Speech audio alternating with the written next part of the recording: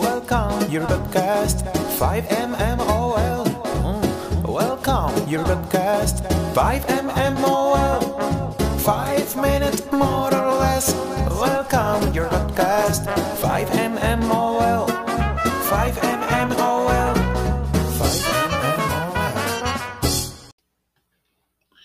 Well, it's a sad day in this household, and we have now been touched by the COVID-19, or whatever the hell it is, the virus. Brother-in-law down in Texas caught it, had complications, and died yesterday morning about 2 o'clock, or maybe it was morning of the election at 2 a.m. Doesn't matter. He's gone, and it's a shame.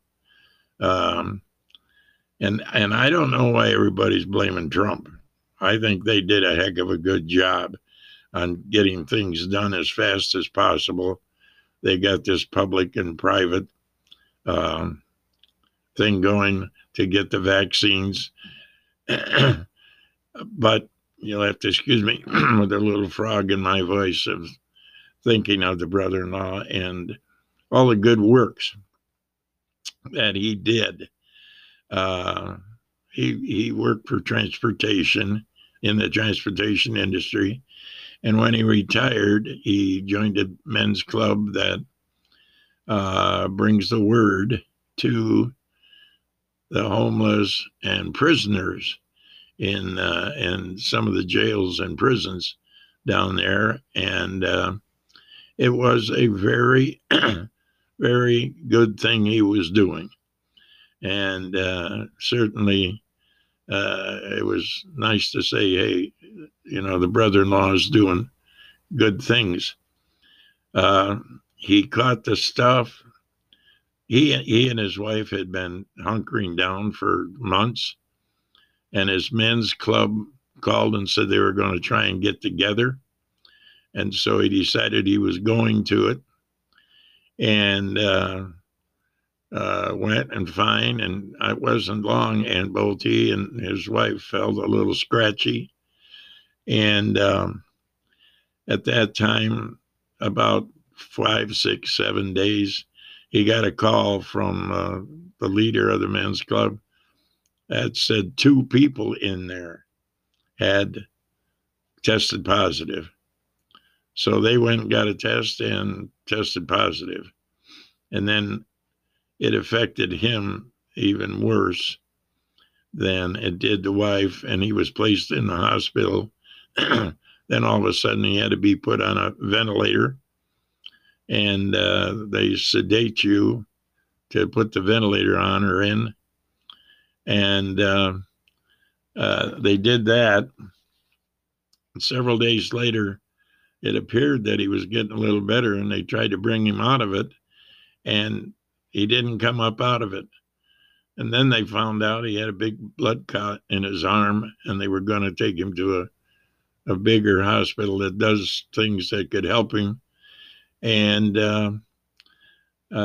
he never woke up, and he passed on. And it's a damn shame. But if you watch the program Good Doctor, they had a really pretty good explanation of everything this past week. It's a great program, but it was also very graphic. And if you watch that, you want to know that you don't want to catch this stuff. You want to take care of yourself and your family. And that's all I have to say, because, folks, that stuff is bad, and it's still bad. Now, Trump, if he doesn't get reelected, at least will have the legacy of helping get these vaccines out quick. Maybe they'll make it by the end of the year, maybe not. But they are a year ahead of just the normal, maybe more than that, of just the normal vaccine. The public-private situation that Trump set up was more than anybody could expect. and more than anybody would hope for in one respect. So I give the man credit, and I think he did. And for the opposition to go after him for the virus, especially when the opposition was doing the oh no's and the xenophobic comments and so on and so forth, it's pretty maddening.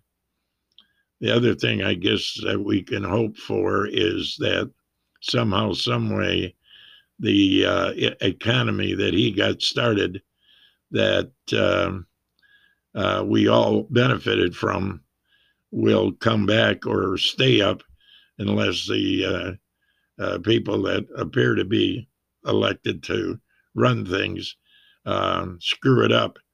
And knowing who was there and how it is, they could very easily screw it up, especially when they start taking the money back that Trump won for the average working couple, which amounted to several thousands of dollars in the pocket. So anyway, that's my commentary. It's my soliloquy, and that's my way to say, hey, brother-in-law, you did good, and it's too bad that you had to go so soon. Take care, all. Take care of yourselves. Stay safe. And goodbye from the Heartland. Says goodbye your podcast 5mmol. Says goodbye your podcast 5mmol. 5 minutes more or less. Says goodbye your podcast.